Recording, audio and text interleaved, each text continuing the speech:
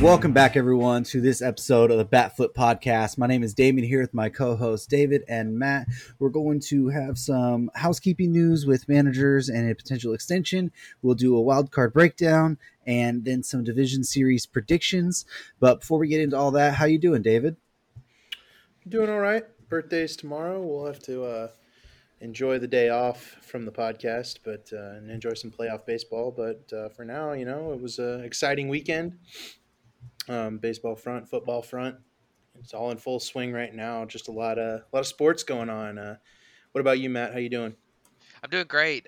Just had a good, good couple weeks watching some baseball. Enjoying, enjoying not having to play in the wild card round this weekend. That was nice. And watching those games is a lot more fun when you're not stressed out. But yeah, I mean everything's great. Looking forward next week. I won't be here. I'm going to the beach next week, so that'll be fun. But I'll be watching some baseball. Super excited for the division series, so it's gonna be great. Yeah, it's gonna be some really fun baseball. We had a lot of fun baseball that we'll break down here. But before we jump to the actual on-field happenings, we have some quick housekeeping news with the manager news that happened this week. Mike Matheny was officially announced as being out of his managerial role of the Kansas City Royals. And then with the Angels, Phil Nevin signed a 1-year extension. He was the interim manager that took over this year. And with they're going to basically take that interim tag away. With the Angels in a potential sell mode, it sort of makes sense to them to sign Nevin to a 1-year deal, so the next ownership doesn't have a lame duck manager. Yeah, I mean, I guess I can start with Matheny. Yikes, he was bad, and he was bad in St. Louis, and I was not surprised when the Royals added him because of the way the Royals are, but the Royals are probably going to start to change the way that they're thinking in their front office now a little bit, and Matheny doesn't fit into what they're going to do, so not surprised at all about that one. So Rob Thompson deserves that job in Philly. He just won a wild card yep. series for the Phillies, and I think they definitely started playing better once Girardi was kind of kicked out. And I think you're going to see kind of a trend on this. I mean, these are three kind of old school managers, and Joe Madden, uh, Joe Girardi, and Mike Matheny getting kind of ousted for the younger, player centric talent that Phil Nevin for the Angels is also really, young. He's only in his 40s. He's been around forever. I mean, I can remember when I was a kid, he was playing on the Padres. So, um, these guys have kind of earned their spots, and I like that these teams are going with the incumbent guy. It's a good move in my opinion because it seemed like the Phillies took a big step forward, and the Angels definitely took a little step forward.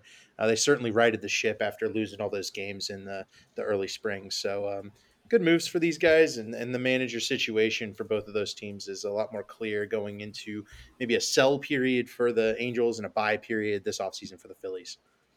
Yeah, I do have one comment on Nevin too, in that I do feel like while he is a little bit younger, I looked it up. I think he's 51, so he's not an old manager, but he is a very old school type manager. He's more like a Girardi or somebody. I mean, I don't know what kind of school Joe Madden is, but Phil Nevin's a lot different from Joe Madden, but he is a more old school style manager. So I don't know what that's going to do for the Angels, but it's definitely a change, and they need a change in a positive direction. And I do think he helped with them a little bit this year, so we'll see what happens with him going forward. But kind of interesting moves there. So Yeah, and we'll go ahead and jump to the wild card spot because I didn't even mention Rob Thompson there signing his extension, but we'll go ahead and jump to his Philadelphia Phillies against the St. Louis Cardinals in their series, winning the first 2 games, eliminating the St. Louis Cardinals, ending the careers of Albert Pujols, Yadier Molina, and potentially Adam Wainwright. We're still not sure on that front, but Rob Thompson and the Phillies sweeping the Cardinals in St. Louis for the wild card series. And they did it, with kind of the inverse devil magic. We all thought, or at least me and Matt thought that the Cardinals would be, able to find a way to kind of sneak their way through the series. But the Phillies, came to play in that second game. In that first game, they were down 2-0 in the ninth inning. And the Cardinals rally or the Phillies rallied. The Cardinals made key errors by one by MVP candidate Nolan Arenado. Just kind of crazy, but tell me, I'm just not surprised that a team that started Jose Quintana and Miles Michaelis in you know the playoff series didn't win. Aaron Nola and Zach Wheeler were really good, and Phillies moving on. I'm not surprised by that because I did say I just kind of picked the Cardinals because I wanted them to lose, but it's good to see the Devil Magic get swept out of there. Yeah, I think I honestly don't think the starting pitching was St. Louis' problem. I mean, Quintana was pitching a gem in Game 1, and they pulled him early. And I think Michaelis wasn't pitching too bad. I mean, he didn't have the best game ever, but he wasn't pitching bad. So I really didn't think the pitching was their problem. I thought that the problem was their stars that we thought all along, like their stars are gonna hit. It's just a matter of are they gonna be able to pitch enough. Their stars didn't perform. Nolan Arenado in his postseason career now, he's been in he's had 33 plate appearances in the post or at bats in the postseason now, and he is 5 for 33 in his career. He had 5 games when he was with Colorado, and this was his third game with 3 games with St. Louis. In this series, he was 1 for 8 in this series, and Paul Goldschmidt wasn't much better. I think Paul Goldschmidt actually might have been worse. So it's, your stars didn't hit, and that was a problem for them. I mean, their 2 runs came off a Juan Yepez home run, which was devil magic. I mean, they did have devil magic, but their stars didn't produce. And it kind of sucks to see that Adam Wainwright never even got a chance to pitch in this series, in his last series as a big leaguer, possibly before retirement, and then Albert Pujols and Yadier Molina going out in a series like this. But um, it's one of those things too. I mean, the Cardinals. I mean, Yadier Molina this year was not very good. I mean, he had like a 50 WRC plus, and he came up as the final out in Game 1, and in Game 2 he came up to be the final out. He actually got a single, but it's one of those things that's like, man, Yadier Molina, you don't really want that guy being the guy in the postseason, like when your season's on the line up to bat. I mean, it's just nothing. It's just not great. So but kind of relying on those guys, hurt them. But the biggest thing to me was in Game 1. I mean, Arenado botched a ground ball. Goldschmidt made a bad play on a ground ball where he probably should have just taken the out at first. They ended up scoring the run that would have tied the game after he gave them more runs by trying to throw the plate. I thought that, but Ryan Helsley being kind of trying to pitch injured and not pitching well, walking guys, and I mean it was just a meltdown from the Cardinals in Game 1. In Game 2, they were just, you could tell they just weren't there. The pressure was getting to them. They choked. And the Phillies, I mean, this is their recipe was pitch Wheeler and Nola, and if they pitch really well, we'll find a way to score enough runs to win, and they did that Games 1 and 2. So congrats to the Phillies. It's been a long time coming for them. So It's funny to me the dynamic here because Matt is a Braves fan, hates the Phillies. I'm a Cubs fan, hate the Cardinals, and so we both have a little bit of a different a perspective on this series because of that. But just I looked up Paul Goldschmidt's stats: 0 for 7 with a yeah, hit by pitch and 4 strikeouts. Just not enough there from the maybe the NL MVP. yeah, Yeah, and for me, it's like when I picked the Phillies, I just trusted the offense more, and that's sort of what it came down to, is that they were able to find the way. The Cardinals were around the Stars, and you guys have mentioned the Stars really didn't produce, and they don't have enough depth around the rest of that lineup to really, pull themselves out of that. But moving on, I don't know which series that we're going to go to was more wild out of the next 3. I guess we'll go ahead and start with the Rays and Guardians. In Game 1, Jose Siri hits a go-ahead homer, to give the Rays a 1-0 lead. Jose Ramirez hits a 2-run homer to end up, it was the game-winning homer. They won 2-1 in the first game. Dominant pitching performances from McClanahan and Shane Bieber.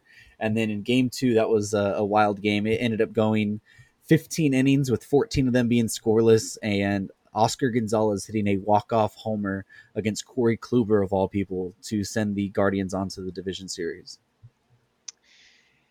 yeah. This series, it went pretty similar to what I was kind of thinking. the Rays. I kind of expected it to go to a game 3, but both games were so close. It very well could have. Both these teams really close. I mean, Cleveland's offense is just not gonna hit great pitching. They're just not quite talented enough. They have a couple good players that can do it, and that's what we saw. I mean, their star hit the home run in game 1 that won them the game. Game 2, I mean, Oscar Gonzalez has been one of their better hitters all year. But we'll see. The pitching was the big deal here. I mean, game 1, like I was praising Shane Bieber last week, and I mean, nobody's talking about that guy anymore. He had that fantastic short in 2020, and then he was injured part of the year last year. People were saying the sticky stuff was why he was doing so good, but he's come back this year and been the same guy. He's not throwing quite as hard as he was in 2020, but he's been just as effective. And I think that that's something that your people aren't really paying any attention to, and I guess because he's in Cleveland, or I don't know. But Shane Bieber is an excellent pitcher. McClanahan ended up being fully healthy. That's something I was kind of worried about coming in. And then, I mean, game 2, it's kind of the same thing. You got Tristan McKenzie, who's had a great breakout year, and I mean, the Cleveland bullpen has just been outstanding. And we knew the Rays were going to pitch well, but this was 2 teams that have struggled offensively and pitched really well all year, and it ended up being that way. And I was, it was very, very entertaining to watch some good pitching in this series. And man, 15 inning game. We haven't seen much of that this year with Manfred Ball being extra innings, but um, that was 1-0 in 15 innings. I don't think that's the first time that's ever happened. So hats off to the Guardians on being like insanely good at pitching in this series. Yeah, and one thing we didn't mention. Sorry, ahead, David. I just realized one thing we didn't mention is you mentioned the Manfred Ball there. In postseason, there's no ghost runner at second base, so that was all natural baseball from then. But go ahead, David. No, yeah, I was looking up a stat for this one because I'm the only one who picked the Rays, and I was kind of like, well, look, this series was really close, right? The Rays were a slightly better offense by WRC plus alone in this season.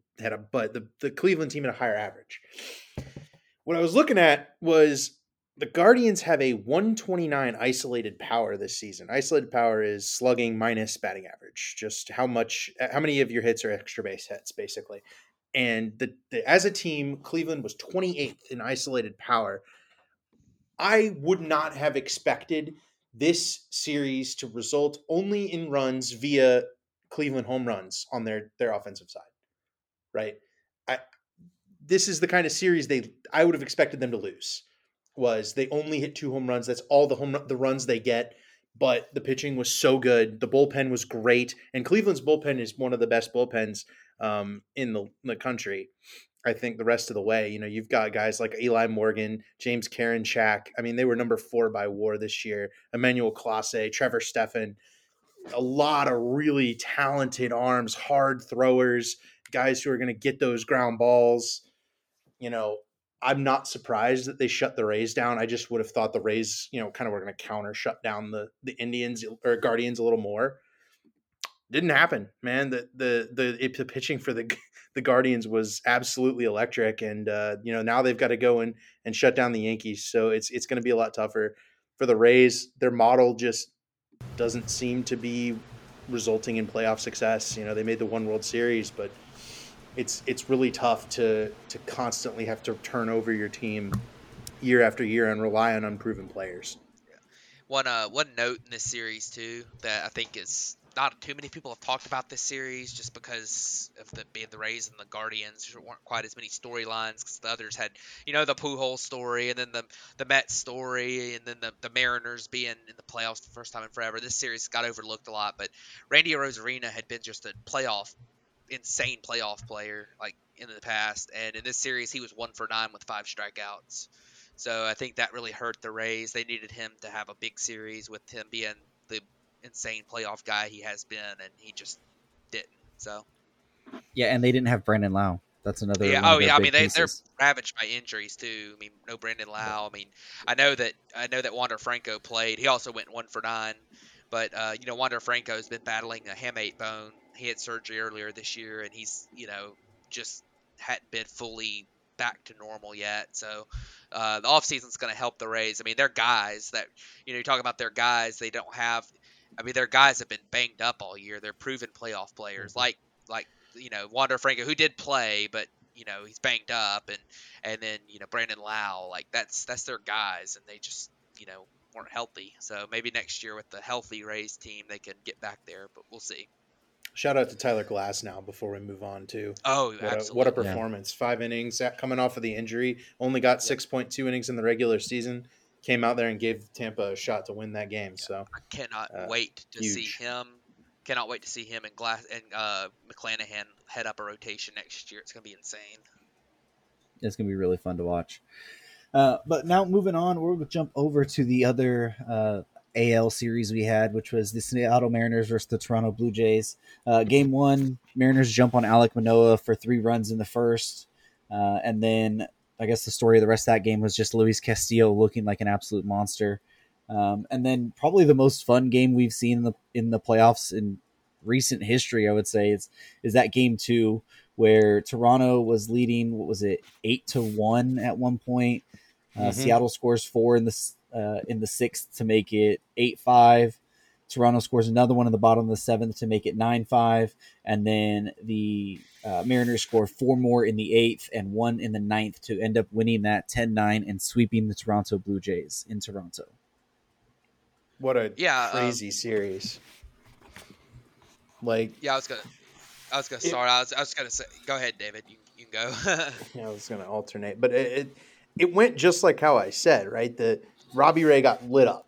I knew that was coming, but the Blue Jays bullpen absolutely blowing it, and with the collision in center field in that second game, just everything broke so poorly for the Blue Jays and so well for the Mariners. Man, that second game was, one of those we'll look back on in years and be like, remember that comeback, the 8-1 comeback? The way you look back at the 2004 Red Sox coming back, the 2016 Cubs, bunch of those. This is one of those comebacks where that team was down and out, going to have to play Game 3, and man, the Mariners, dude, they finally make it to the postseason and they win a series, and of course now they get to face the Astros. So not the best, but huge performance from Luis Castillo. J.P. Crawford had the big hit. Cal Raleigh was amazing again. Guy has absolutely turned it on here lately. Mariners, it's going to be tough to pick against them, even though it's the Astros, just because the Mariners feel like, that team. You know what I mean? Yeah, and like I said, I mean that was kind of my call going into this series, was just that the Mariners were like, I felt like they were it.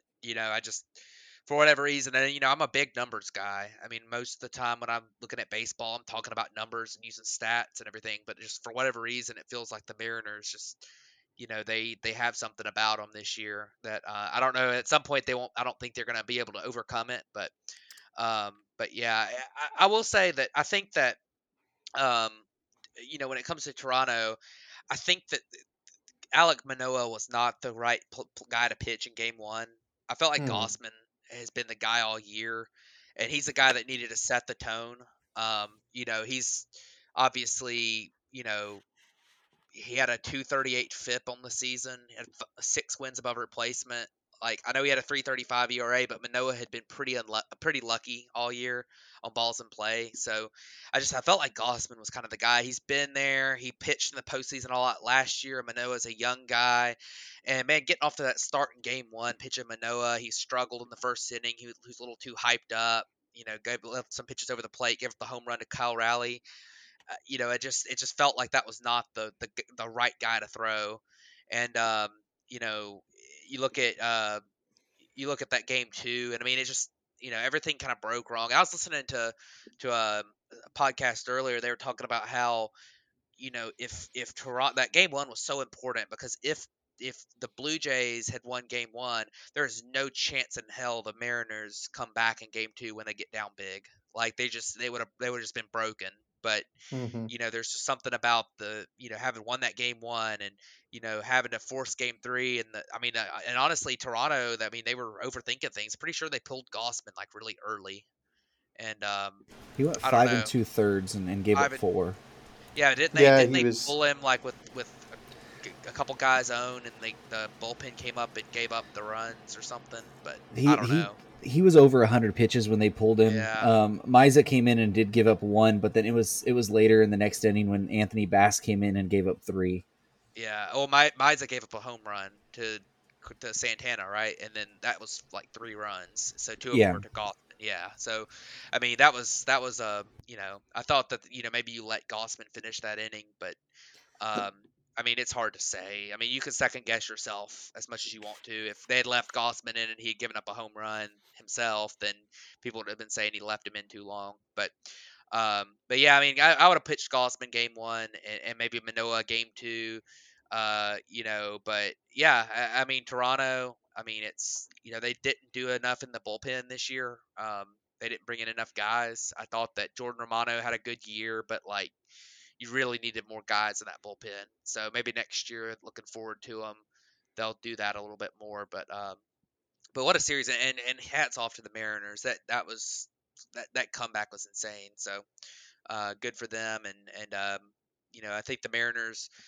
It's going to be a pretty tough out for the Astros. They're pretty familiar with each other, and I worry a little bit about the Mariners pitching. But I will say that with the fact that the Mariners didn't have to play a third game, being able to start Logan Gilbert in game one is a big deal because I think that means they can get Gilbert, then go back to Castillo in game two, which is very good for them. So we'll see what they're able to do. yeah, I absolutely can't wait for Seattle's home playoff game if when it gets Yeah. there. Like that T-Mobile Park is going to be one of the loudest stadiums we'll have seen. Um, but jumping over to the one series that went 3 games, and that was the San Diego Padres versus the New York Mets. Game one, the Padres jump all over Max Scherzer and score. What was it? I know Grisham got a homer. I think they scored 2 in the first, and then 1 in the second, and then 4 in the fifth. Just to really put that thing out of reach. At that time, it was 7-0. The Mets were able to score 1 there, but they just really got nothing going in that one. Game two, they got the start from Jacob deGrom. The Padres actually got a pretty good start from Blake Snell as well. He was a little wild at times. He had 6 walks, but he was able to limit them to 2 runs. Martinez came up, gave a run, and then Morihone, they put him in later. He gave up 4. The Mets were able to win game 2, 7-3. And then looking at that third game was last night. Joe Musgrove, the absolute story of this: 7 innings, 1 hit, 5 strikeouts. Just absolutely dominated that. I mean, they were calling for substance check on his ear at one point. The Mets were just trying to get some momentum. And then, in that game, the Padres jumped right over Chris Bassett early on in the game. Yeah, this series was pretty crazy. Game one, I mean, the Padres did the same thing to Scherzer that had happened when they faced off the Braves and the week before in a must-win game, and it's like Scherzer's had some moments over the past several years in the postseason where he's been a little bit not as dominant as regular. See, I won't say he's been bad because he hadn't been bad in the postseason, but I mean he has a career 3.60 ERA in the postseason, which compared to his 3.11 in the regular season is a much higher. Obviously, you're playing better teams in the postseason, so that's part of it too. But um, you know, last year you had the whole dead arm thing. This year you had the oblique injuries twice. That if when you build your team out of 36 37-year-old free agents who might still be fantastic pitchers, like Max Scherzer had a fantastic year, but you're put yourself vulnerable to stuff like this. And I don't know if he was fully 100%, late in the season into the postseason. And he got victimized by the home run ball in into the regular season and early in the postseason here, and that's what happened in game one. I mean, you look at the Padres. They had Yu Darvish pitched well, and I don't know if the Mets were going to win that game, even if Scherzer pitched to Jim. But then game two, I mean, I think the Padres walked like 12 guys or something in game two, but the Mets were able to kind of use their approach that had been kind of their calling card this year. They don't give up at bats. They walk a lot. They put the ball in play. They were able to use that against Blake Snell and the bullpen. Morejon really got lit up in game two. they were able to use that to their advantage. And in Game 3, I mean, um, Chris Bassett has just seemed, this happened in last week's game too. He just kind of lost it, and I just don't think he's that guy. Like, he's a good pitcher, but I don't know if he's like a postseason killer.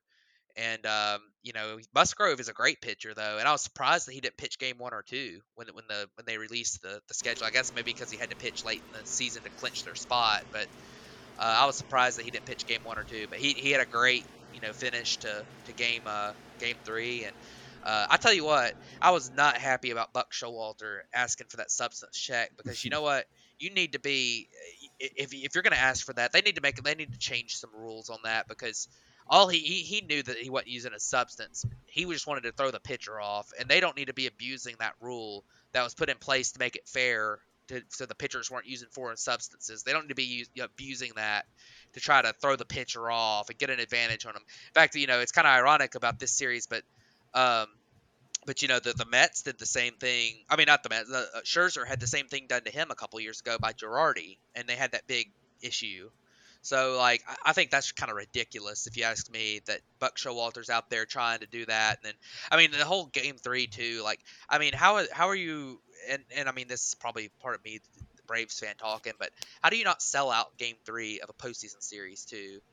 Like, they didn't sell out an elimination game in the postseason on a Sunday. Like, I don't know. That was surprising to me. But anyways, obviously for the Mets, you won 101 games. They had a good season, but the Padres, nobody's really given too much credit to the Padres. I want to give them a little bit of credit. They did great in this series. They had a plan. They came in and they hit one of the best pitchers in baseball in Game 1.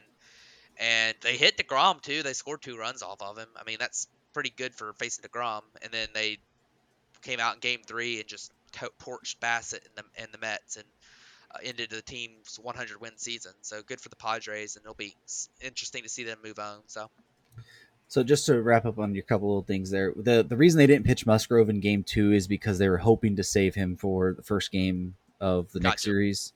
Since they had won Game 1, if they had lost Game 1, Musgrove was going to go in 2 for that one. And the whole thing, the substance check was, it was going around Twitter, so I'm sure Buck Showalter and them found out some way. There was a picture of Musgrove's ear that looked like it had some substance on it. It was floating around, so I'm sure somebody from the front office or somebody with the Mets organization saw that and then relayed that down there. That's why they specifically went out there and checked his ear, is because there was a photo that they showed, that like the broadcast showed, of his ear being extremely shiny. So, I mean, part of it was probably still to throw him off, but there was some reason of it. It wasn't just that he was just doing that at that point. There was a little bit of evidence, at least, to say that they should check for that. But go ahead, David, to talk on the series. The other thing I saw was that Andrew McCutchen said it was a thing called red hot, kind of like an icy hot type substance that isn't sticky or anything, but it burns your ears and gives you a little like extra adrenaline because it's bugging you, and it gives it activates your brain, keeps you focused. The old Jake Peavy method.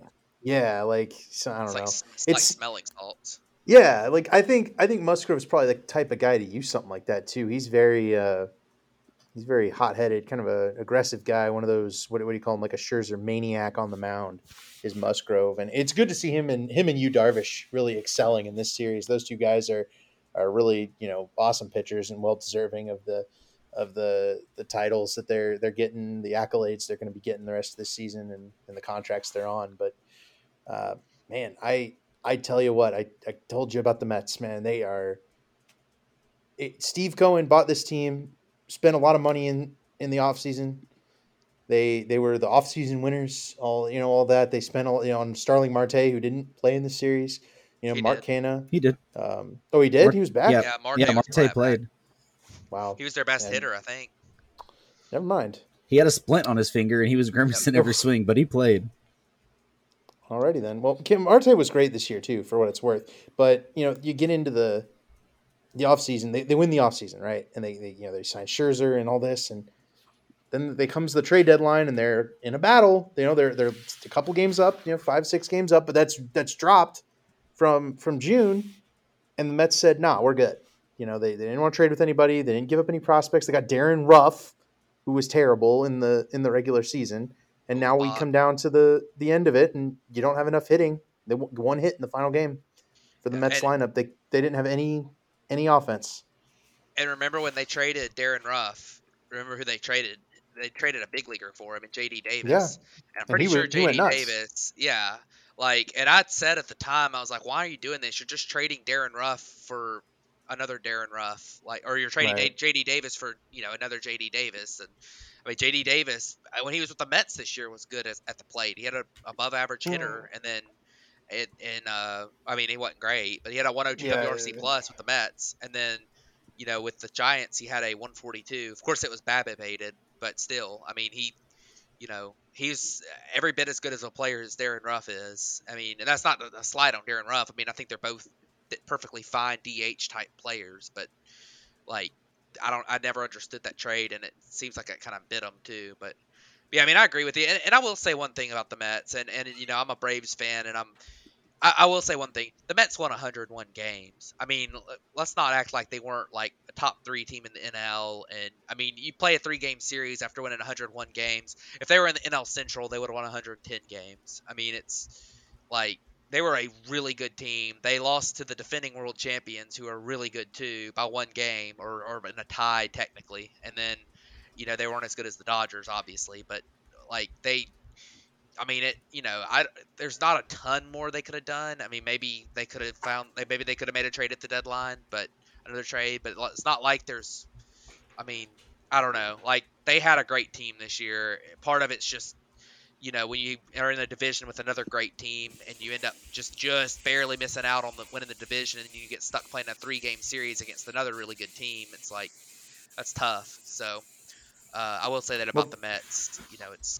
It's a lot of unfortunate business for them too. So that's the thing, right? Though, is that it was so close. They were a player away, right? If you take Darren Ruff and make him Wilson Contreras or some equivalent, hitter that is not that is above league average and plays a decent defensive position, they are probably a game or two ahead of the Braves, and then they're in the bye, and then they're that's the kind of thing that mattered in July. But they were up on the Braves by a lot, and the Braves played 700 baseball for the whole second half.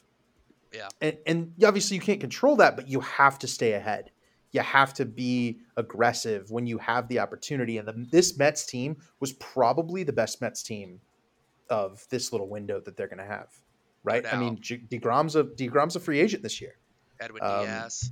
Yeah. Diaz is a free agent this year.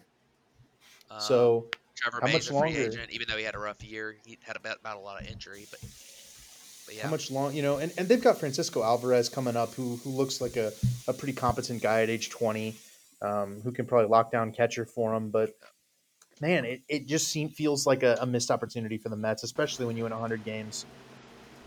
And that's my thing. It's that I think the Mets were complacent in the middle of the season, and it cost them here in October, where we're seeing things that happened in June and July come back to bite them. And it's like what Pete Alonso said. I mean, they got swept by the Cubs like 2 weeks before the season ended, and that allowed the Braves to pass them. And then they lost all 3 of the Braves, or 2 of 3 to the Braves, and they lost all 3. There it is. All they had to do was win 1 game, and they got swept. And they had Scherzer and DeGrom on the mound in 2 of them. Yeah, the Mets had their opportunities. Not to take anything away from the Padres, but it feels like the Mets gave this up on all the fronts. Just to mention, Manny Machado, MVP level season, continues on in the postseason. Hope he does great. Cronenworth's good. Ha-Seong Kim was really good this year. Padres are going to be fun. We're still going to talk about them. I was going to say, it's worth noting on Machado that he did seem kind of banged up at the end of the game yesterday. Like, he kind of had an awkward swing and was favoring his leg a little bit. And I don't know if I haven't heard anything about him not being healthy, but he didn't seem fully 100% at the end of the game. So hopefully he's not hurt, but that was something I kind of noticed. So yeah, I mean, we'll see how he responds on Tuesday. But let's go ahead and jump over to the division series that we're going to have starting tomorrow. Going to have 4 games, but we'll go ahead and start with the Phillies and the Braves series. And I know, Matt, where you're going on this one, so give us a little breakdown and then your prediction. Yeah, so with the Phillies and the Braves, I think that this is going to be a really interesting series. Obviously, these teams are very familiar with each other. The Braves went 11-8 against the Phillies this year, so it was actually a pretty tight this year. Games 1 and 2 are going to be in Atlanta. One thing that the Phillies don't have is a lot of rotation depth. They have their top 2 guys, so I think one of the things that kind of hurts the Phillies is the fact that you know Wheeler and Nola both had to pitch in the wild card rounds. They're not going to be available for Game 1, and I think Game 2. Okay, Wheeler is going to be ready for Game 2. So, Ranger Suarez is going to pitch Game 1 for him. And Ranger Suarez had a good year too. But, the Braves have Max Fried lined up.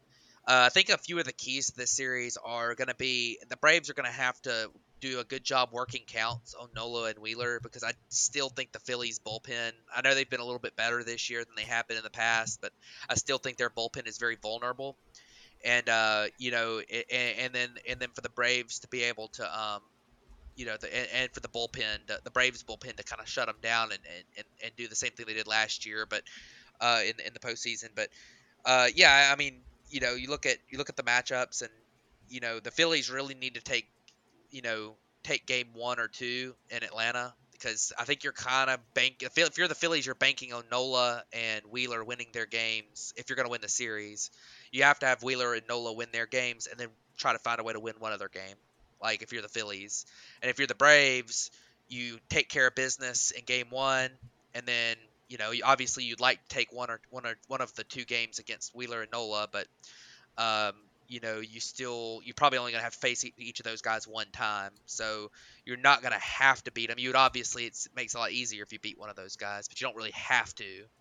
Um, but I think one other thing too, and we'll talk about this guy a little bit more, but Spencer Strider, he's been out for the last couple weeks of the regular season with I think it's a lat strain, slight. It wasn't a real bad injury, but he sounds like he's gonna pitch, but we don't know how much. So I think they're still playing it day by day on how much he's gonna be able to pitch. But games 1 and 2 will probably be Fried, right, and then depends on Strider for game 3. Like if you get Charlie Morton for game 3, if Strider's not really ready. Part of it probably depends on where the series is at too. If you're down 0-2, you might just throw out Strider and get what you can out of him. But Charlie Morton's kind of struggled down the stretch, so that'll be interesting to look at. But this is gonna be a really interesting series, and I think that my pick would probably be the Braves in 4.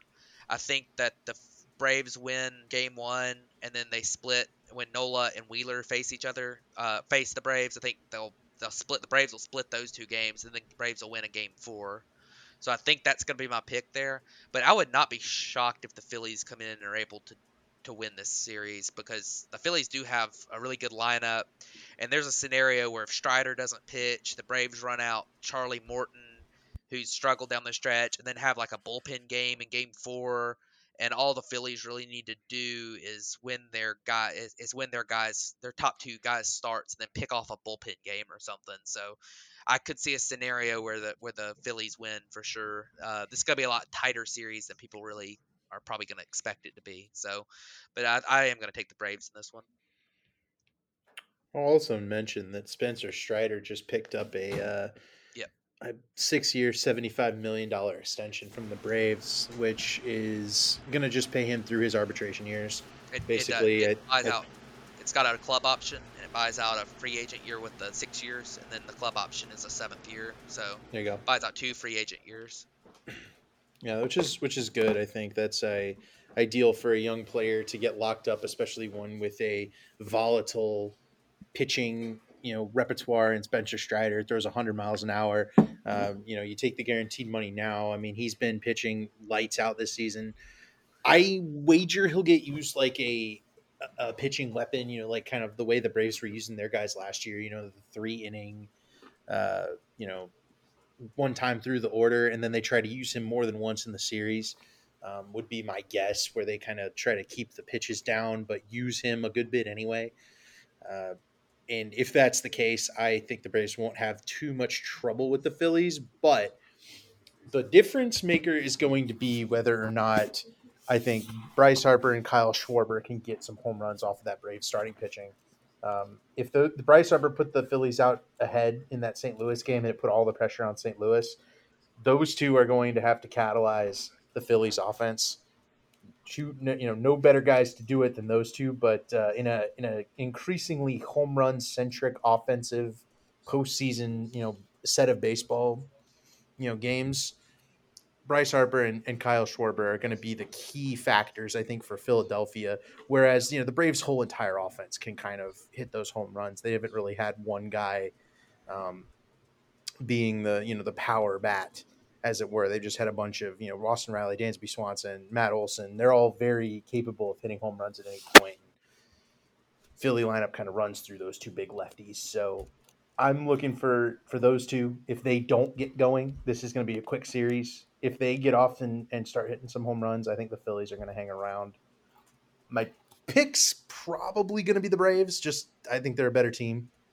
They're going to play better defense. Dansby Swanson's probably a Gold Glove shortstop. Michael Harris is a Gold Glove center fielder. They got Matt Olson might be a Gold Glove first baseman if not for the existence of the former Brave that he replaced. It's just a better team, I think. But in 5 games, anything can happen. We saw that with the Padres beating the Mets. So don't count the Phillies out. They're gonna have to get big offense. Yeah, It's what's gonna have to happen. one other note in the series that I was, we're talking about the pitching and stuff. I mean, you look at the bullpens. I mean, the Braves have 3 Mm-hmm. closers. Raisel Iglesias, Right. since the trade in July, has given up 2 runs as a Brave in like 30 innings. I mean, they Wow. Jansen, who's back on his horse. Mentor's been fantastic this year. And then the Phillies were closing out games in the wild card with Zach Eflin. So I mean, just kind of throw into perspective. I know the Phillies have a couple other guys too, David Robertson and Alvarado and stuff. But I'm just kind of put in perspective the difference in the bullpens here. I think that's gonna be a big deal. So because in postseason baseball, a lot of it's become about the bullpens now. So Yeah, and that's the clear advantage Atlanta has is the consistency in the bullpen, the ability to throw out, Colin McHugh, AJ Minter, Iglesias, Jansen. I mean, and that's just the first 4 you can name right there. Where Alvarado for the Phillies has been hit or miss. Knable for them has been hit or miss. Robinson has been pretty solid, but you just never know. If he's going to be hit or miss there.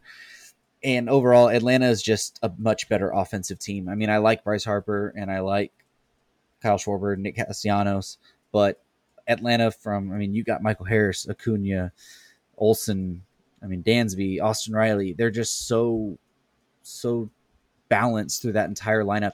Any one of those can impact and win you a game right away, pretty much. And I'm also going to go with Atlanta here. I think it's going to be the first time we've all agreed on one pick. But the Phillies are a good team. They are. I picked them to beat the Cardinals. I like them in this series. I think it's going to go to a 4 or 5 game series, but I just think Atlanta is too strong top to bottom at the end of the day through the rotation, through the bullpen, and through the lineup. I just think overall they're a better team. So I'm going to pick the Braves as well. But moving on to our second series that we're going to have, it's going to be the Seattle Mariners versus the Houston Astros. Another battle of division foes, this time on the American League side. So, David, why don't you go ahead and start with this one and give us your prediction? Yeah, we kind of mentioned the Mariners feel like a team of destiny, don't they? I mean, getting into the postseason on a walk-off home run for the first time since 2001, and you look at that postseason in 2001, they won 116 regular season games and then end up losing. So I'm looking for a bit of destiny. I think you got Logan Gilbert. You're going to see Robbie Ray again. You're going to see Luis Castillo again. You're probably going to see Marco Gonzalez in this series. I wonder if they won't try to get George Kirby back into the rotation or back into a multi-inning role. He closed out game 2, and he was very, very, very good. So my kind of question for the Mariners is going to be who's that third guy behind Castillo, behind Gilbert. Is Robbie Ray going to be able to get back to that Cy Young form against another pretty righty heavy Astros lineup featuring Jose Altuve, Alex Bregman, Jordan's a lefty but he hits everybody, so Kyle Tucker, can Robbie Ray be effective against them? Is maybe the biggest question I think of this whole series, because I think Gilbert can shut him down.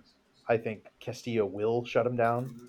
It's really going to be about that Seattle bullpen. It's going to be about Robbie Ray getting to those games and getting into the bullpen of the Astros um, on the offensive side.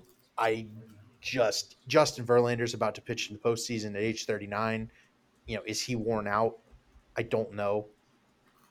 This Astros offense is really, really scary. They're a very, very good team. They're a number one seed for a reason. They won 106 games, which it's only getting overlooked because the Dodgers won like 111. It would be folly to pick against the Astros. Folly. So I won't do it. I'll pick the Astros, but there's definitely a path for Seattle. It's tough. I really want to pick Seattle, but Houston's just so good. I think this one's a 5-gamer no matter what. Yeah, I think coming into the series, I mean, really the only spot that the Mariners can really say that they're as good as the Astros in a specific part of the team is in the starting rotation, or is in the is in the bullpen, because I don't think either team has a great bullpen. I think the Mariners have a good bullpen. I think the Astros have a good bullpen, but and the Mariners I think are really just kind of one pitcher short on the starting pitching side of having as good of a postseason rotation as the Astros have. Astros rotation's a lot deeper, but I mean, you look at, Logan Gilbert's really good, Castillo's really good, but I mean, the Astros are gonna be able to throw out Verlander and then Jordan. Framber Valdez, game two, who obviously had been up and down a little bit the postseason last year. I mean, he got rocked in the World Series, but in the championship series, I think he threw like 8 scoreless innings twice or something. So he's been hit or miss in the playoffs in the past, but he's had a great year. You got Garcia, you got McCullers. I mean, the Astros are so deep in their rotation, and then that lineup is just really good. I mean, you talk about having, Altuve, who had a fantastic year that nobody's talking about, Bregman, who had a great second half and had a really good year, Alvarez, Tucker, Jeremy Pena had a good year. I mean, you look at Christian Vasquez is a very experienced postseason player who's going to catch for them. Trey Mancini's going to be out there first time in the postseason. I mean, this is a really, really, really good Astros lineup, and I just don't think the Mariners are as deep. I know they got Julio Rodriguez, who is great. I know they've got Ty France, who's really good. They've got great contributions from Eugenio Suarez, and Cal Riley. They've had some really good players, but I can't imagine the Astros losing this series. I think it'll probably be over. It's hard to pick a sweep. I'll say Astros in 4, but I think that it's going to be really tough for the Mariners to be able to beat the Astros in this series. It really is, especially with the fact that Robbie Ray, especially with the fact that you kind of like, I mean, well, I guess their pitchers will be on regular rest, and you can get Gilbert out there twice. But I think the Astros, they're well rested. I think they're going to win, even though I really like this Mariners team. Yeah, it's going to be a tough series. I think Houston and Seattle have played each other tough for the past couple years, really. This Houston team is so good. I mean, I came into the year and I thought they were going to have their drop off. I thought the loss of Correa would be a much bigger loss, and Pena stepped up and took over that role. I thought Justin Verlander at age 39, coming off Tommy John surgery, what was he going to look like? Well, he looked like the best Justin Verlander we've ever seen. Framber Valdez took that step. He broke the record for quality starts, most consecutive quality starts in a season at like 25 or 26 now. You got McCullers back now since August, and he's looked really, really good. I think he ended the year on 4 or 5 straight quality starts as well. Jordan, we know what he is, an absolute beast. Kyle Tucker. I mean, this team, they got Trey Mancini as well, who in Houston just absolutely crushes the ball. this team is so good, and yet I still feel like the Mariners have a chance. I still feel like the Mariners are that team this year that are just gonna. There's always one team that takes that surprise deep postseason run. And the resiliency they showed, they jumped on the Blue Jays early, and then in game one, and then in game two, fighting back from down that much. This team just has that magic around them this year, and it's probably stupid to pick them over Houston, but I'm gonna do it anyways. There's something about this team. There's something about having Julio Rodriguez this year, Logan Gilbert, Luis Castillo looks really good. If you're willing to throw George Kirby out there, he might even be better in this series than Robbie Ray. But there's something about the Seattle team and the fight that they never give up in a game that just makes me want to pick them. So I'm going to pick Seattle over Houston. Yes, I feel it. But let's go ahead and transition on to our other American League matchup, and it's going to be the Cleveland Guardians against the New York Yankees. Yeah, I look at this series and I think like the Yankees have so many. They've got such an advantage just in talent in this series, but I tell you, there's something about the Yankees in especially the last few years in the postseason that it feels like the pressure gets to them. And it might have happened with the Mets a little bit too, that New York pressure. And I just don't feel like they handle it all that well. Like Garrett Cole has been a completely different pitcher in the postseason than he's been in the regular season since he got to New York. And I, I am going to pick the Yankees. I feel like they're going to win. Feel like they're just the deeper, better team. But man, there's a lot of holes with this team. I mean, you know, there's really not that many guys in their lineup that truly scare you behind Judge. I mean, Rizzo is good, but like, I mean, I know they got some guys, but like, I mean, they're gonna be running out there Oswaldo Cabrera, Oswaldo Peraza. I'm not really scared of Gleyber Torres. You look at like their Harrison Bader playing center field. He's good. He's a good player, but like and then their bullpen is scary. I mean, they've got like a shell of themselves in their bullpen, and they really struggled in the second half of the season. I know they finished strong, but I feel like this is going to be a lot more competitive than people think. But the one difference is that the Guardians are not going to be able to pitch Shane Bieber twice because he had to pitch in the wild card, and I just don't know if their pitching is going to hold up over a 5-game series. Already having had to throw some of their guys in the wild card. Um, Cal Quantrill starting game one. He had a good year. He had a 3.38 ERA. I just don't know about him against the Yankees at Yankee Stadium in a postseason game. So I think I'm gonna pick the Yankees, but I think this series actually goes 4 or 5 games. I think it's gonna be a lot more competitive than people might think. So, but I am gonna pick the Yankees. Well, you forgot about the Yankees getting their best player back from injury and Matt Carpenter, who out WRC plus Aaron Judge this year. In limited time, obviously, but I just the Yankees lineup is you kind of talked it down, but Harrison Bader's a really good defensive center fielder, and he's going to be replacing Aaron Hicks, who is kind of dropped drastically in his effect in center field. You've got great defense at shortstop in Kiner Falefa. You're going to have good defense in left in Benintendi, right? You're going to have good defense at first in Rizzo. DJ LeMahieu's on the infield. He's always a good defensive player. And you've got Jose Trevino, who ended up being the number 2 Yankees player in WAR behind Aaron Judge because of his defensive prowess at catcher. I like the Yankees to play good fundamental defense in this series because the Cleveland offense is not home run happy. It hits a lot of ground balls. They do a lot of little base running tactics. Going to have Jose Trevino keeping those guys off base. You're going to have, Garrett Cole is a home run prone type of pitcher, but this lineup is not the type of lineup that can really hurt him. This is the kind of lineup that Garrett Cole can mow through.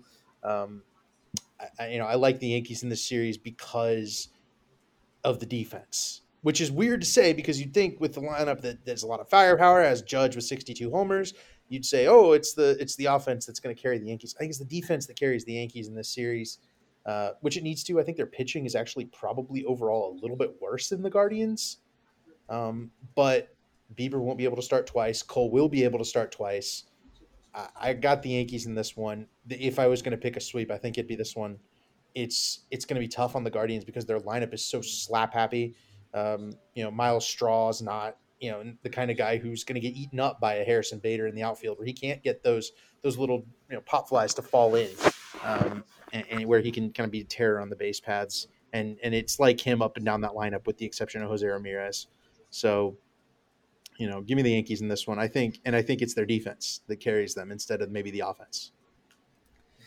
So as far as this series is concerned, looking at it, you come in and you say the Yankees are the team to the clear team to pick here.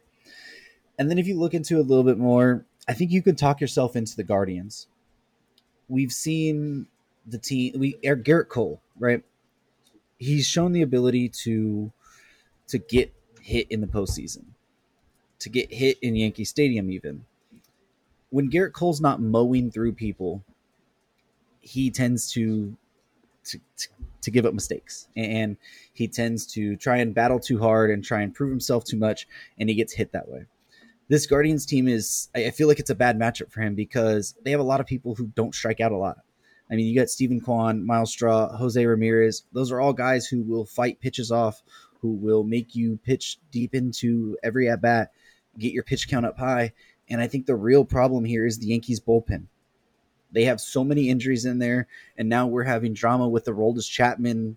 He's not even with the team. His Yankees career is over because he didn't show up to a workout, and because they weren't going to guarantee him a spot on the postseason roster. They weren't sure yet, so he just said, "I'm not coming." And you're losing that guy. You've already lost Britton. You have a lot of other injuries down there as well in that bullpen. As good as the Cleveland bullpen and starting pitching is, I feel like the starting pitching can compete with New York, and I feel like the bullpen is a lot better, that they might be able to keep New York at bay. I feel like it might be a low-scoring series here, and in those games, I just feel like Cleveland has the advantage, and I'm going to go Cleveland over the Yankees here. There's just something about I trust the bullpen enough with Cleveland and the pitching staff in general to give them a little bit of that edge over the Yankees. They're going to need Aaron Judge and Giancarlo Stanton to have big series here. And that's really what it's going to come down to. But I'm going to go Cleveland over the Yankees. But let's transition over to our last series we have, and it's another divisional matchup. Three of the four series we have in the division series are divisional games. It's going to be the San Diego Padres against the Los Angeles Dodgers. Yeah, when it comes to this one, I think that the Dodgers are like 13-5 against the Padres this year or something. 14-5, yeah. 14-5, yeah. So obviously the Dodgers have dominated the Padres this year, and I think that this series would be a lot closer, except that the Padres just had to throw their three guys. And honestly, games 1 and 2 for the Padres are going to be really, really tough because they're kind of taxed from the weekend. And I guess Darvish will probably be able to start game 2. I don't think they've announced. Yeah, they have announced Darvish in game 2. Yeah, Clevenger's game 1. Yeah, I was gonna say like Clevenger versus Urias. I mean, anything can happen in baseball, especially in one game. But I mean, if the Dodgers are going to win game 1 against Clevenger with Urias. I mean, Clevenger hadn't been fully healthy this year. He hadn't had a great year in general, like a 4.33 ERA. The Dodgers have one of their top guys on the mound, Julio Urias. He's been great. The Dodgers lineup is incredible. You really have to have deep, elite pitching to have a chance against the Dodgers. And I just don't think the Padres have that depth in their pitching. Like, one thing the Dodgers will do to you, and we've seen it for years, is they'll just run, if they don't like the starter they're facing, they'll just run up his pitch count and get him out in the 5th inning. And really the only chance you have against them is if you can run a really deep bullpen out there too. And I just don't think the Padres have that depth in their bullpen. They got a couple really good ones in their bullpen, but I just don't think they have the depth. So we'll see what happens. But I'd be shocked if the Dodgers don't win this series. And I mean, I think it'll be 4 games. That I think the Dodgers will have one game where one of their starters, because there are question marks with Kershaw because of his health in the past and his postseason history. And then you've got you're probably going to end up having to throw Tyler Anderson and or in like a Gonsolin who's been hurt a lot late in the season. Like, I think one of the Dodgers starters will have a bad outing in a game, but I do think that the Dodgers will win the rest of the games. I just don't see a way that the Padres are able to, you know, beat the Dodgers in a 5-game series. It's gonna be tough. So, but we'll see what happens. You never know with these divisional matchups, and especially these rivalry games and rivalry matchups and stuff. You just never know. It's baseball, so it'll be an entertaining series to watch. There's a path for the Yeah. Padres. I think it comes from Manny Machado, uh, really being able to lead that offense and those guys being able to hit around Tyler Anderson and then one of Kershaw or Urias, and then getting it to an injured Gonsolin and trying to, get through the bullpen. There's a path for the Padres for me, but Freddie Freeman had a 7 wins above replacement season this year. Mookie Betts and Trey Turner were right behind him in terms of wins above replacement. Will Smith was great again. I just they've got like Trace Thompson coming off the bench, hitting a ton of home runs. Max Muncy's been good again. Justin Turner was good again. I just don't know that the Padres can shut down the Dodgers for long enough to outscore them. It's going to have to be high scoring, like 7-8 runs by the Padres in order to even have a chance, I think. And getting 7 to 8 runs against the Dodgers 3 times in a span of 5 games it's going to be really difficult. That's the path. I could see it. The Padres offense is good, but it hasn't been reliable. And you need reliability to beat this Dodgers team because they are very reliable. They will score those 5 to 6 runs per game against you. You're going to have to find a way to scrape across runs. You're going to need those big home runs from some of those guys. I worry that the Padres are maybe the most exhausted team. They did play the 3 games, whereas everybody else played 2. This is an easy Dodgers pick for me. The path is there, but it seems the least likely of any of these 3 series is to be an upset. I've got Dodgers 3 games. They'll break down the Padres. They tend to do that every year anyway. So there's the path that you mentioned for San Diego. The path is survive game 1, try and find a way, and then rely on your 3 people in Darvish, Snell, and Musgrove through the next 3. And all of those guys have dominated the Dodgers this year. I mean, Darvish, Snell, Musgrove. I think Snell had one of his blow up games against the Dodgers, but in his career, he's been very, very good against them. Musgrove, we just saw he was absolutely elite, and he's proven that against the Dodgers this year. The Dodgers need to make sure that Mookie Betts, Trey Turner, and Freddie Freeman are locked in and back to their potential, because the last 3 weeks of the season, really, they weren't hitting. Those 3 guys really kind of went into a slump, especially Trey Turner and Freddie Freeman, or Trey Turner and Mookie Betts. Sorry, Freeman was pretty consistent there, but they need to make sure those guys are locked in. You've seen Justin Turner, Max Muncy really rejuvenate themselves in the back half of the season. Over those last 3 weeks, Cody Bellinger really started to improve as well. He had a lot better at bats. He was driving the ball well. He plays really good defense in the outfield. The meta for the Philly or for the Padres here is going to be survive game 1, figure out a way. The Dodgers have faced Clevenger 3 times this year. He's given up 4 runs, and 5 runs in 3 games. So they need to find a way to survive with Clevenger. If it's one time through the lineup and then go to the bullpen, that's what they're going to have to do. You're going to have to score off Julio Urias, who was the National League ERA leader this year. At home, he's even more untouchable. It's going to come down to which Juan Soto are you getting, which Josh Bell are you getting, because those 2 are going to be the key people there. We know Manny Machado will have an impact. We've seen Trent Grisham have good at-bats against those guys. We've seen Ha-Seong Kim play really good against Kershaw and Urias. He's better against lefties. You need Bell and Soto to really come up big in this series if the Padres want the chance to win. But I know this is the Dodger fan in me. I just think the Dodgers are too deep. I mean, even the questions in the rotation behind Kershaw and Urias, you're going to go to Gonsolin or Anderson or maybe Dustin May with some piggyback with Andrew Heaney in there.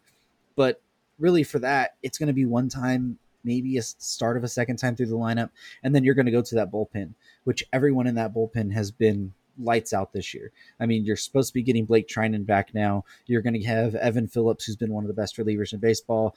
Brusdar Graterol's come back and looked amazing. The bullpen is really, really deep here. I think much deeper than the San Diego bullpen.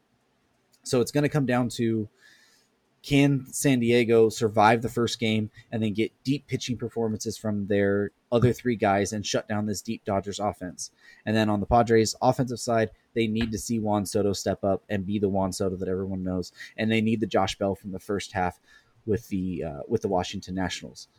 Because if they don't have those guys, if they have the Soto who struggled, if they have the Snell who blows up games, they have the Josh Bell who hit 236 with the Padres through his time there, they're not going to be able to succeed against this Dodgers team because they're just way too deep. Yep. Yeah, absolutely with you. Yep. So I guess it's obvious there. My predictions of the Dodgers over the Padres in that one. But, that'll wrap it up for our division series predictions. So, David, you went with Atlanta, Houston, Yankees, and L.A. Matt, you went with Atlanta, Houston, Yankees, and L.A. Matt and David with the exact same predictions. There. If I don't know if you saw David's predictions from the first round, Matt, I'm not sure that's the best thing you want to do there. But then I went with Atlanta, Seattle, Cleveland, and LA as well on that one. But before we wrap it up, I know we've gone really long here, but on this episode, it's kind of a milestone episode. We'll keep it a little short, but I just wanted to mention that this episode is episode 100 in the Batfoot podcast, I guess, history, if you want to say. It's a cool milestone, something that when I was first talking to this with David and Matt, I never thought I'd get to this point. It's gone a lot longer than I've expected. It's got a lot better than I expected it would ever be. And it's just a big milestone, at least from my eyes. And I thank everyone that supports us. And I just can't say enough about it. Here's to another 100 or how many ever episodes we're going to get to. Yeah, it's been a lot of fun. Just I can't believe I had no idea that we had been up to 100. But you think about it, and I mean, we started in 2020, right before the pandemic shortened season started. So we've just completed our third season of baseball, right, or at least regular season baseball, doing this, which is kind of crazy. I hadn't even realized, like, time flies, man. I had not realized that we'd been doing this that long. So it's been a lot of fun, and I'm happy to do it. I enjoy talking baseball, and I think enjoy talking baseball, especially with y'all, and it's a lot of fun to do, and it's appreciate everybody out there for the support. So. And I know I'm new and I haven't been a part of all 100 episodes, but I am really proud of you guys, and I've already listened to you a number of times, and obviously that's what kind of drew me to wanting to participate as much as I can, and I appreciate being able to. Absolutely. Well, we'll wrap up this show. Get some division series baseball. Going to start tomorrow with 4 games. Then I think we have 2 more on Wednesday, and then through the weekend we'll have a bunch of games there. Some of them could be wrapped up. Again, I mean, games 4 and 5 are on Sunday, so it's going to be exciting. We should have a lot of the outcomes actually by the time we talk to you guys next week. Or actually, we should have all of the outcomes by the time we talk to you guys next week. So look for exciting times of the division series, and enjoy the postseason baseball because it's going to be fun and electric. So thank you guys for tuning into this episode, and we'll talk to you guys next week. Thanks.